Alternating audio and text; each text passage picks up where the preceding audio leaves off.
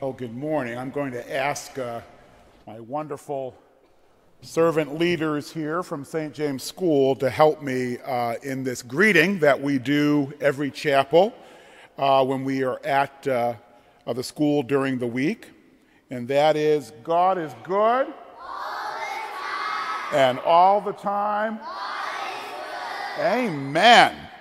And how are we today? We sure are. We're blessed to be in God's house and highly favored to be in the palm of God's hand. I thought it was very funny. One of our choristers here was explaining to their mother how exciting this process was going to be this morning. And she said, "You have to understand, it's not like chapel. This is real church." I thought that was pretty good.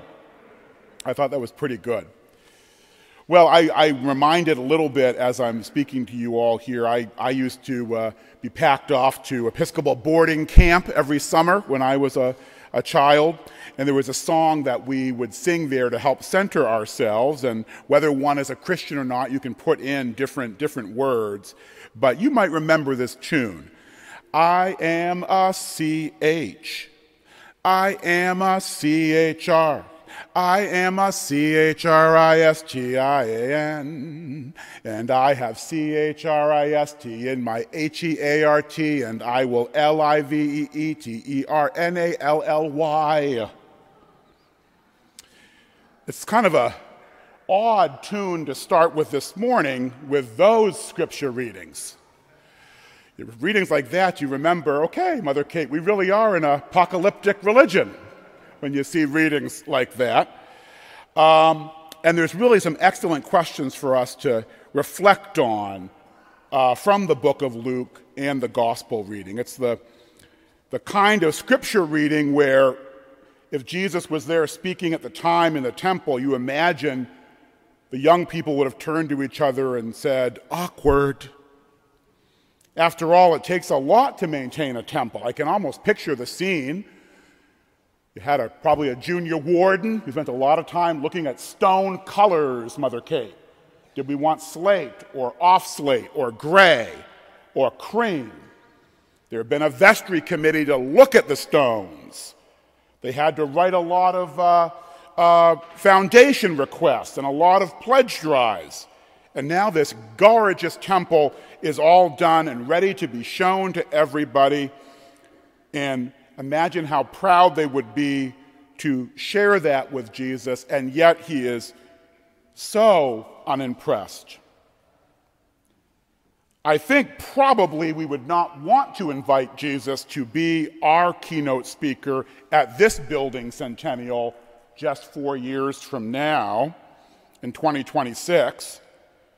We'd show Jesus the fine, extraordinary Judd stained glass windows we have around this place that actually took almost 100 years to get them all completed. We'd say, "Jesus, aren't these beautiful?" We center ourselves so well when we come to worship and we look up at the way the morning light comes through these wonderful windows. Jesus would just look at us and say, "Well, I want to warn you, they're all going to be cracked and broken and ground to a fine powder." We'd say, "Jesus, what about our incredible organ? People come from all over the world, Jesus, to look at this organ. It's very historic," and my apologies to Canon Buonamani, but Jesus would not be impressed. He might say to us, "So what?"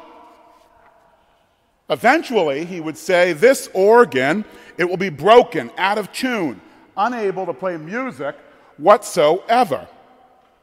He might also give us some pretty judgy looks on our cars, our zip codes, our clothes, our plans to go to Mammoth for the Thanksgiving holiday.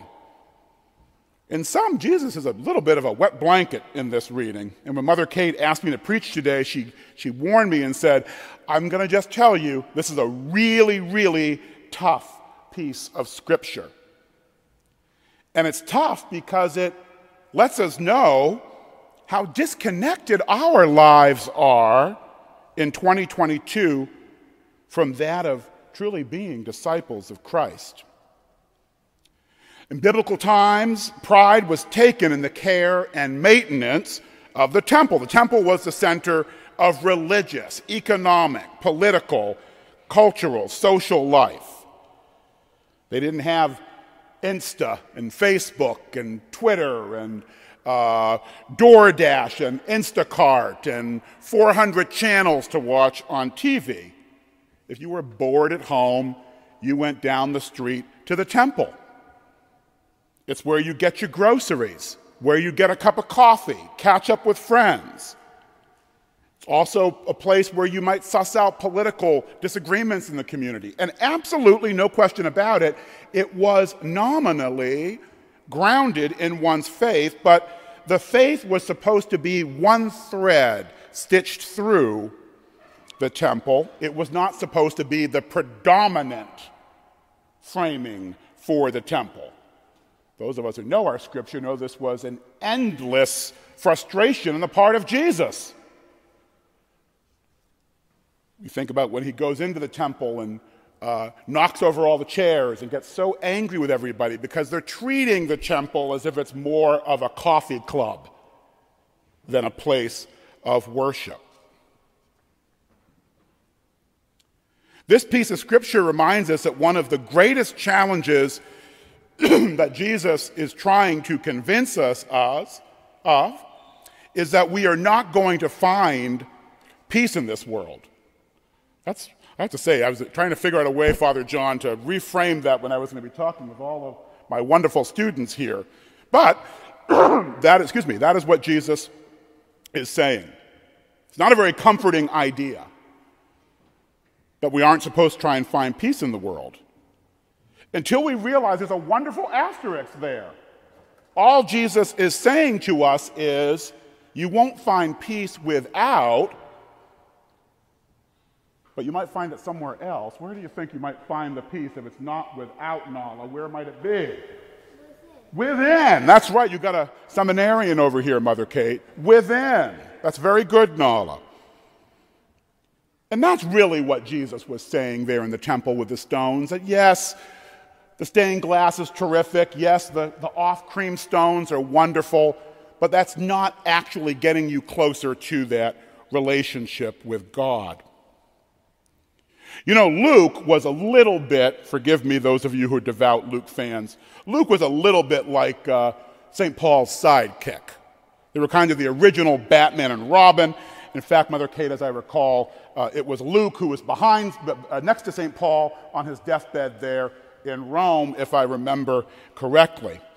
Both of them have taken on this baton from the early disciples. They're trying to stitch together a church under the ire of the Roman Empire in a time when Christians were hounded, martyred, treated terribly. It was very unsafe to be a Christian. So this piece of scripture is a promise to those Christians who have absolutely no opportunity for peace in the world, that there would be an extraordinary peace waiting for them in the promised land. But Luke is saying more than just that. He's not just promising heaven to those who patiently wait while they bravely and courageously follow Christ. He's saying, much what Nala just said a moment ago, that we need to focus on unlocking that inner peace within us. St. Paul referred to it as that light that was within us. And if we can find a way to unlock that light deep within us, we'll find that warmth, that connection to God, a ballast, a compass for a much clearer sense of who we are, and an appreciation that we are not of this world, we are merely walking through it. At the school, one of the songs we most love to sing, you can join in if you remember this, folks, "This little light of mine, I'm gonna let it shine." Come on, folks, you know this song, don't be shy. "This little light of mine, I'm gonna let it shine.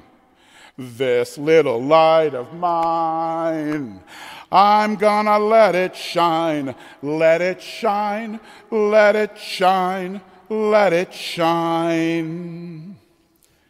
So how do we meet Paul's challenge for turning up that light within each of us? How do we balance Luke's cautionary reminder that as followers of Christ, we really should be hewing a much rockier path? And how do we balance that truth with our human need for tribe and for comfort and for security? These are the tough issues we have to wrestle with. It's a lot to wrestle with, but I think we can begin the process by looking at, well, what is really feasible and reasonable for us to start doing in our busy lives? And perhaps that is just starting to find time each day to think about that light within. What nurtures that light for us? What grows it? I think everyone in here can think back to a time when they were called to their faith. Now, I happen to be a fifth-generation Episcopalian, the brother of an Episcopal priest, grandson of 2 senior wardens. None of those are the reasons why I'm an Episcopalian. I'm an Episcopalian because when I was in college many decades ago and called out to God in need of God's love and support, God answered. I can't explain it, but I felt it, and He was there. All of us have those moments where we know God has been there for us, has reached out and let us know it would be all right. And if we can remember those moments, that light within us can be stoked, the flames of joy and service and empathy, and a peace that passeth all understanding will roar within us, and we can go further and serve the Lord. As I close, I think about another stanza of that song from my time in Episcopal boarding camp many decades ago. There's a peace that passeth understanding deep in my heart, deep in my heart, deep in my heart. There's a peace that passeth understanding deep in my heart, deep in my heart today. God bless you.